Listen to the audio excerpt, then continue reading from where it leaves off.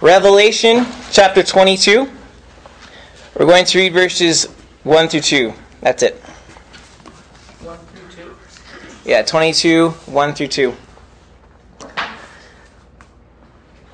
Then the angel showed me the river of the water of life, bright as crystal, flowing from the throne of God and the Lamb through the middle of the street of the city. Also, on either side of the river, the tree of life, with its 12 kinds of fruit, yielding its fruit each month. The leaves of the tree were for the healing of the nations. And God, as we look into your word at the future heavenly New Jerusalem and the tree of life that is there, and the leaves that heal the nations, we want to come to Jesus tonight. And as we talked about downstairs, we want to partake of Him, our tree of life. We want healing. We want His presence. And so we come confessing our dependence upon you as our source of life.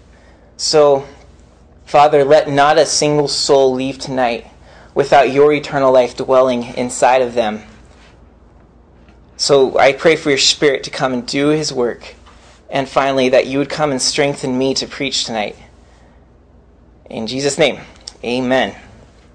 Okay, I want to give one more special message before we get into our history series, because I can't wait for that, and I keep on finding delays which are annoying me.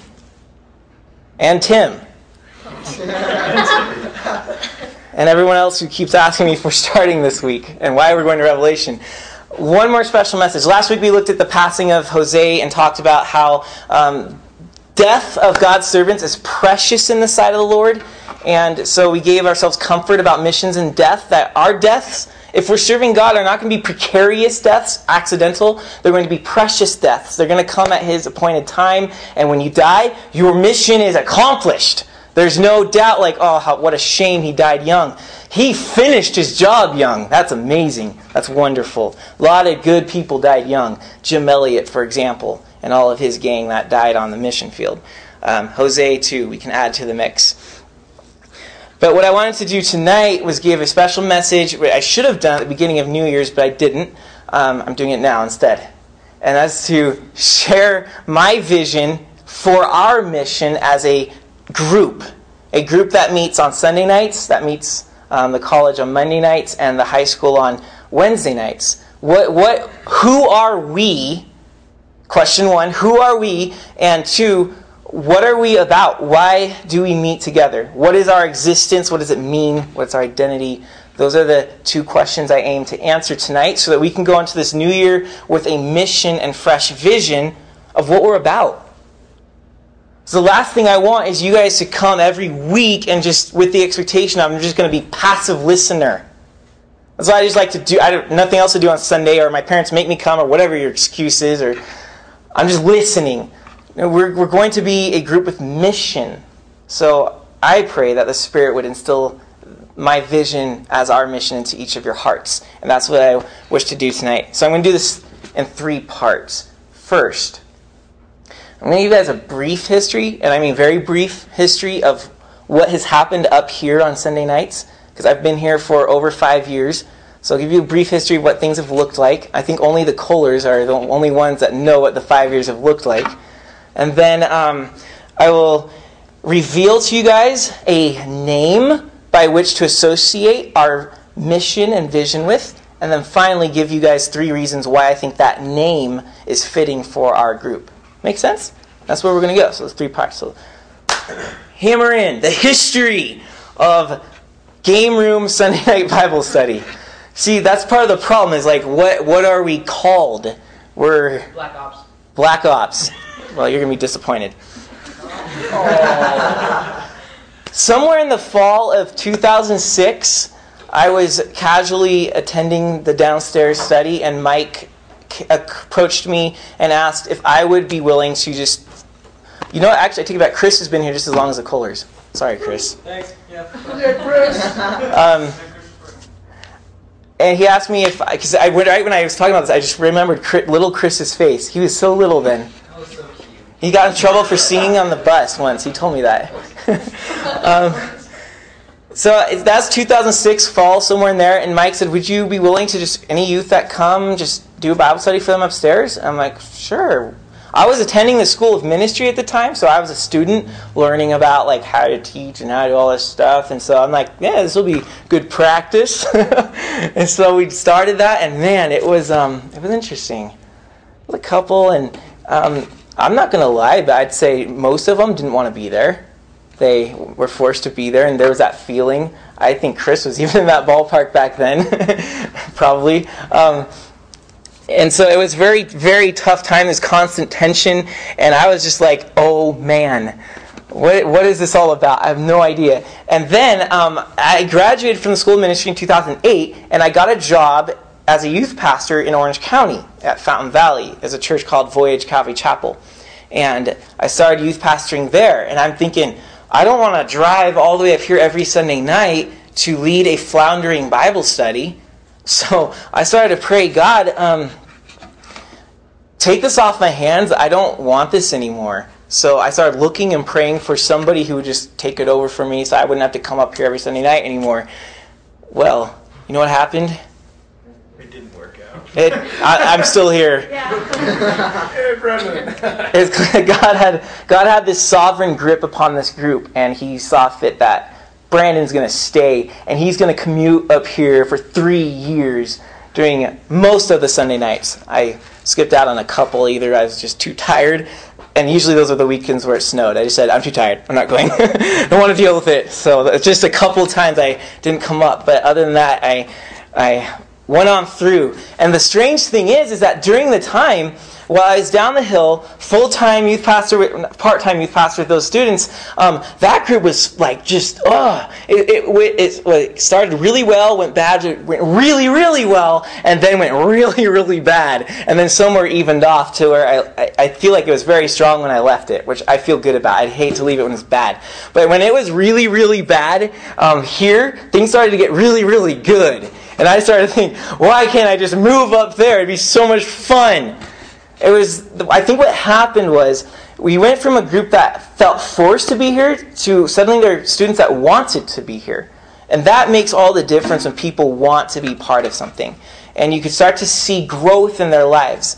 And, eventually both of them started going steady. You could see growth in both groups. And the Lord put on my heart that my mission at Voyage was over.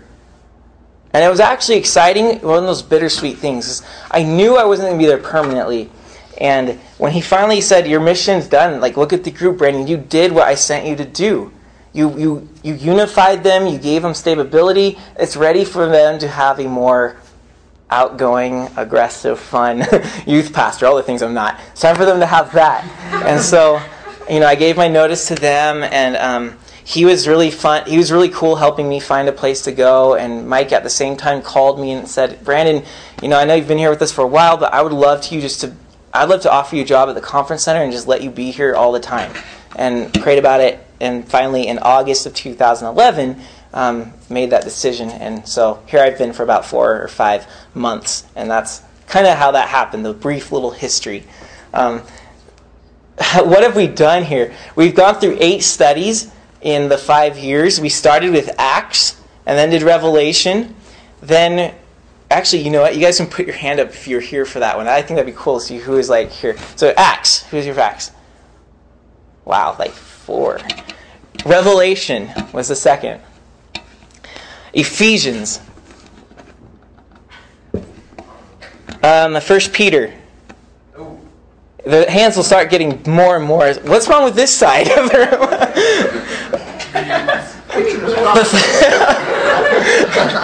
Is this like the newbies and like you guys need to integrate? What's going on? I'm kidding. The 5th was Exodus. I think that's when I started to feel a little turn, was when we were in Exodus. And the 6th was Romans. That took a year, and that was definitely, I think we grew the most. Maybe numerically I can't remember, but I think in you guys individually I saw growth when we were in Romans. That was cool. I felt like I grew a lot in Romans as a teacher and leader and all that stuff. Then 7th was Genesis. That was exactly 1 year ago we started Genesis. First 2 chapters. We were probably right in chapter 2 right now. And over the year, we only covered the first 11 chapters. We did Genesis. And what? We did First John in the middle. We did. And then we did another book. And then the 8th was 1 John, the assurance of eternal life. That was that we just finished that. Cool. And I think just about all of you can raise your hand on that. Cool. So that's the basic history. And guess what's next? History. Surveying the Bible in 31 chapters, the grand story. That's next. I'm so excited to give you guys a foundation for the Bible. Yes, sir. I have a question, just because I keep meaning to ask you, but I keep forgetting. History, is that at all based on to do with inspired by the story? I don't know if you've heard of that book. Haven't, so no. It's maybe similar, though. It's pretty much almost the same thing. Cool. Description.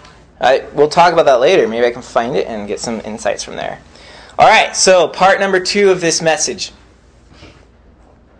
Oh. Over the years, my vision for this group has grown, and I think we've now come to a point where I have an idea of exactly what I want us to be. And so I'm going to unveil a little name for our group. I don't care if you guys use it or not, but the point is it gives us identity, and it distinguishes us from them downstairs. Not that, well, except for that once a month, but not that we are independent of them, okay? There are parents, there are elders, and our overall pastor is down there. But we do have an identity that is separate from them. So we're not independent, but it's an identity difference. And that's why I think a name's important. Because it's like, what are we right now? Well, we're Sunday Night Bible Study. Well, so are they. I mean, you guys might be in the youth of your life, but you have a vital role in expanding God's kingdom right now. So I don't want that feeling of we're just a glorified daycare while the parents go to church. Well, I remember the early days. That makes Brandon a nanny. Everyone runs. Yeah. No, it's not all about us coming up here and playing speed pool and patty cake and cards and catchphrase and all that stuff. We're actually here for mission, so that's the reason for name. Names also give the meaning of mission. Take Abraham, for example. He was called Abram, which meant exalted father. And when God chose him and called him and told him that you are going to be the father of a nation, the Jews, and through that nation I'm going to send my Messiah and bless every nation on earth. When God called him and gave him that mission, he changed his name. He went from Abram, which means exalted father, to Abraham, which means father of many nations. So his mission was given in his name. And that's what I want to give, is a name that implies our mission. Just so there's some sort of identity with us. So, Can you vote on it? what? No. That would destroy mission in it. It'd be like, we want Black Ops. And I'm like, what does that mean in the kingdom? I don't know, we kung fu the devil. That's too vague.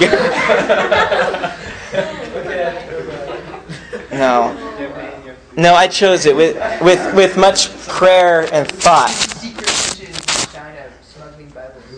Oh! Yeah. That means it's your volunteering to go. We can have a division called Black Ops within the... Oh, that is really cool. Black Ops would be our mission team name.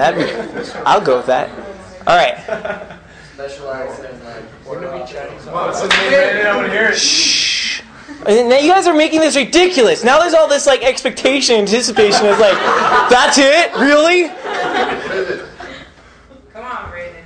So here it is. I live or die by this phrase. Hint, we read it. It's Tree of Life. Thank you. Okay.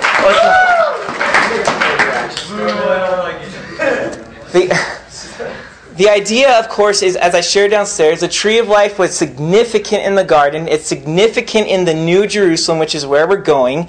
And it's significant today because Jesus took on a form of the Tree of Life. And I want this meeting and the meetings on Mondays and Wednesdays to be the very same thing, that people are coming to the Tree of Life. They're coming to Jesus. And in the coming to Jesus, we are becoming trees. a group of trees that makes a garden that becomes a refuge for people in the wilderness to find living water. And the leaves, verse 2 of our text, the leaves that heal the nations or heal the people. That's the idea behind it. So what is the tree of life? Well, actually, let me answer those first two questions I addressed at the beginning. Who are we? We're tree of life. What is our purpose for gathering? That is to cultivate an unshakable love for Jesus rooted in Scripture. And so we are like trees that need cultivating. We need roots, and we are finding that in the tree of life. And we want that unshakable love because it's rooted here in Scripture. So my goal also is that, it's kind of this morphed, meshed group up here that the Lord kind of just sovereignly did. We've got, it's mostly high school, and we got some people over high school, and that's totally fine. It's going to stay that way. I've had people ask me if I was going to, nix the college group, and I don't think so. I think that what God's doing is a good thing, and I'm not going to touch it. So what I've done instead is made Mondays the college night, Wednesdays the high school night. Sunday is going to be where we root ourselves in Scripture with a sermon. And Monday and Wednesdays are the more, because we're dividing it, so we're in the smaller setting where we can have Christian community, experience love with one another, and have that more one-on-one body meeting body needs type of thing. So that you're not every time you're coming to church just kind of having that passive expectation of just hear another sermon, hear another sermon, hear another sermon. You're not going to necessarily get that except just on Sundays. And then Mondays and Wednesdays, we're going to have more of the broader Christian life thing together, which I'm totally excited for. So, why, last part of our message, why Tree of Life? Why did I choose that name? Because, first of all, it's unique. I don't know any other group named Tree of Life. I know hundreds of refuges. Well, you know one. I know lots of refuges. I know lots of The Edge. I know lots of The Rock, Ignite. I know lots of common names. Clay happens to be nearby. Pulse. That was an old one. What's Pulse? Yeah, there used to be those one. Yeah, lots of them. Sold Out. I've heard of them too. Anyways, not only because of that, but because just a tree in itself, is a fitting image of my vision and our mission as a group. It's pregnant with symbolism. So the first reason for Tree of Life is that in the Bible, the Tree of Life gives access to eternal life. The Tree of Life is always a symbol of access to eternal life. You see it in Eden at the very beginning. The two trees were there to test man. What did he want? Either he's going to depend upon Jesus as the tree of life, go to the tree of life to look for life, or he's going to go to the tree of knowledge to find life. God said, don't do the tree of knowledge. So what man ended up doing was replacing the tree of life with the tree of knowledge and spoiling the garden. We were exiled out of it, and now we all live in wilderness waiting to return to the garden. That's what's happened. So the tree of life, like I said downstairs, there's nothing like eating the fruit was mystical, like, oh, the magic apple made me live forever. It was a practice that they had to do continually coming to the tree to get life, to get healing. That's how you lived. So I don't even propose, I almost just say flat out that if they did not eat from the tree, they would have died. But of course, that's not the point. The point is that there was another tree and they chose that instead. But had they kept choosing the tree of life, they would be living, we'd still be there. And that's the connection, of course, to Jesus. Jesus isn't this just one-time prayer, yay, save me, and then we go live life.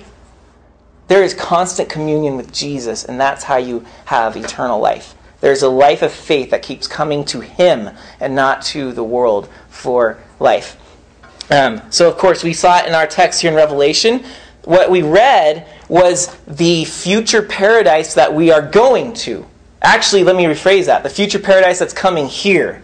We're moving that way in the story, but it's coming to us. It's going to be on this earth.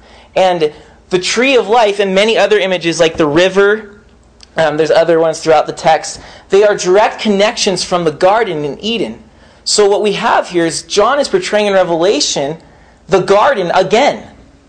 We lost it in Genesis, we've been wandering through the wilderness, and in the paradise in the garden is going to come back to us. So that's what it means when we say that we've been redeemed. The earth is going to be restored. We're going to be resurrected. Resurrect is how you say it. But the word re is in so many of our words. Regeneration. Why? Because what we do as Christians is when we get saved, we move back to what we were meant to be. It's not like you become something new and like, oh, this is new invention. No, we're going back to what we used to be in the garden. And Revelation is going to climax that as we get there. And it's going to come to us. And so we're going to have a wonderful, wonderful place. And the tree of life will be there with no tree of knowledge. There's no choice anymore about the, oh, what if Tim blows it in paradise and we go through this all over again? There's no tree of life. We all who make it there are the ones that chose daily the tree of life. Those who make it. Those are the ones seeking eternal life in Jesus. Did I mess up the words? I felt like I did. Tree of life. This is Yeah. All right, you know what I meant. Yes. You know that feeling like you say it and you keep talking, and while you're talking, you're thinking, I think I said something. And I looked at Whitney, she's laughing, and I'm like, I totally messed that up.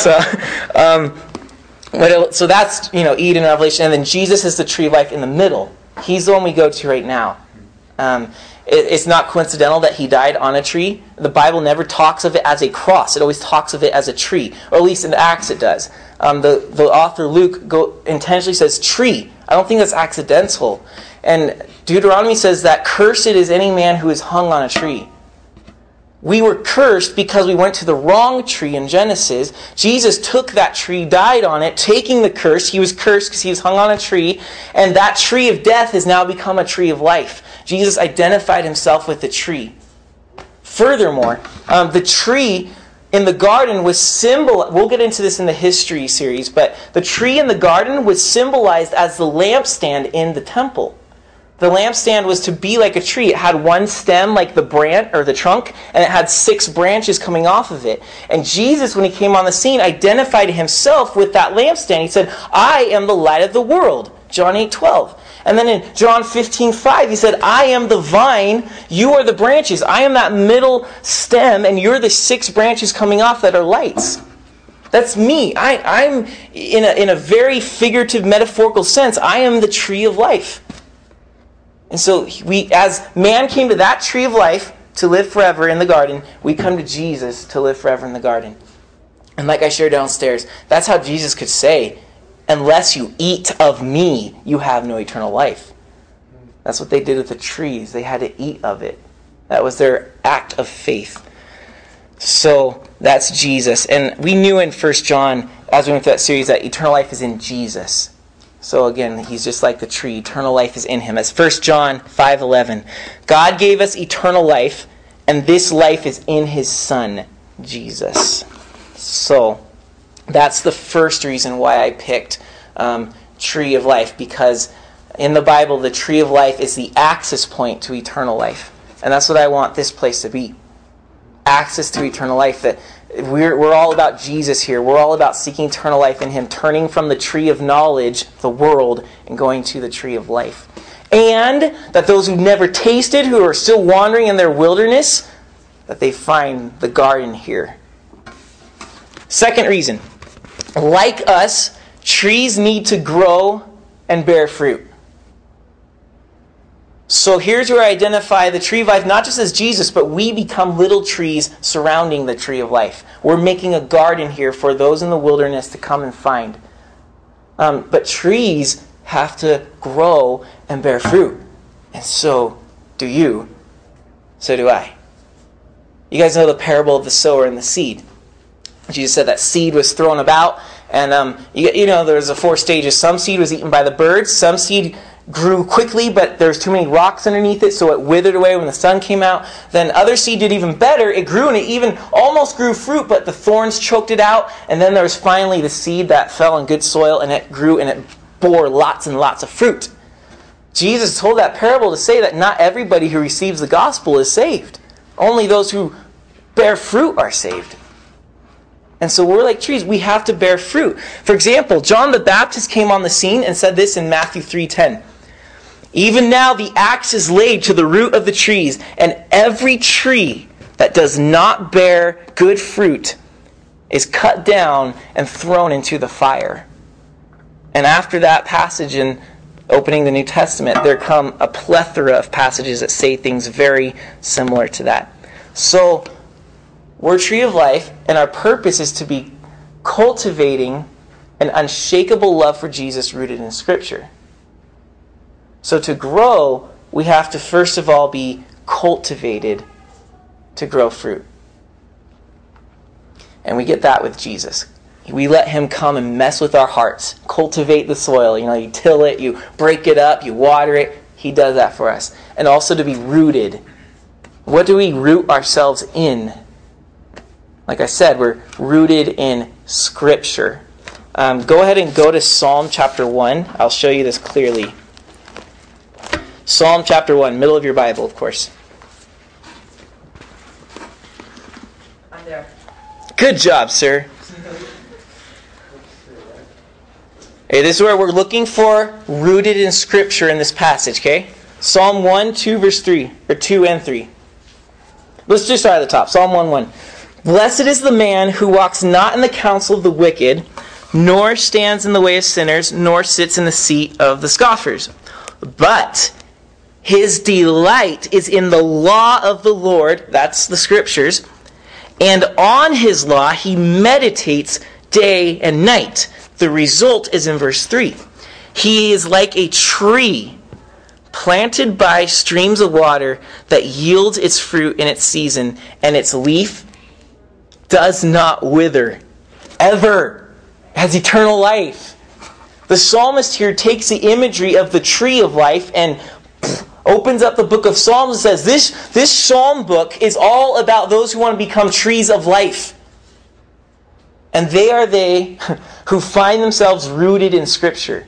Where do you get that, Brandon? I get it from verse 3, where it says he's like a tree planted by streams of water. Planted by streams of water. That's, in other words, rooted in the Word. The streams of water is the Word in this psalm. You get that from verse 2. He says, he meditates on the law, and he becomes like one planted by streams of water. So the Word and streams of water are paralleled. We have the imagery of the Word with water. So rooted in Scripture is the same thing as being planted by streams of water. And the one planted by streams of water is the healthy tree.